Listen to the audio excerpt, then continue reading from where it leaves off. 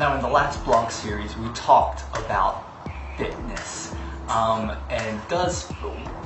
of course I like fitness. I mean, is fitness like all of this mess and, staying fit, working out every day? Of course you need that. You need that in your life. You need to take care of your physical self, your physical body.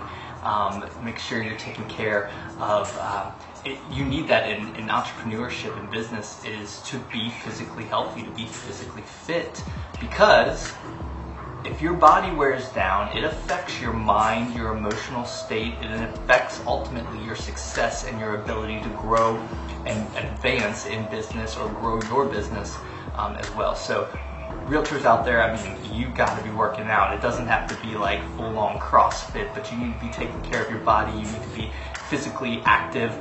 You need to think how you eat, how you exercise, doing these things to take care of yourself and to make sure that the body, the vessel, is willing, able, growing, fit to grow your business. But when we think of fitness, I think of the day-to-day things we need to be doing in real estate. As realtors, as owning your own business, as a real estate agent, you need to be doing the things that keep your business fit.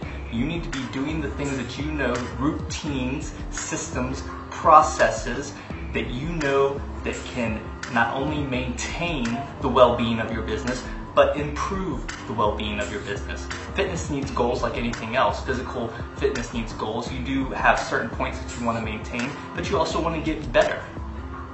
Same way with your business. You need to have fitness goals in your business where your business is improving, but you're not slacking. You're not just trying a bunch of new things. You've got to have those routines in your business, the things that are helping it grow. So remember, fitness is not just about the physical.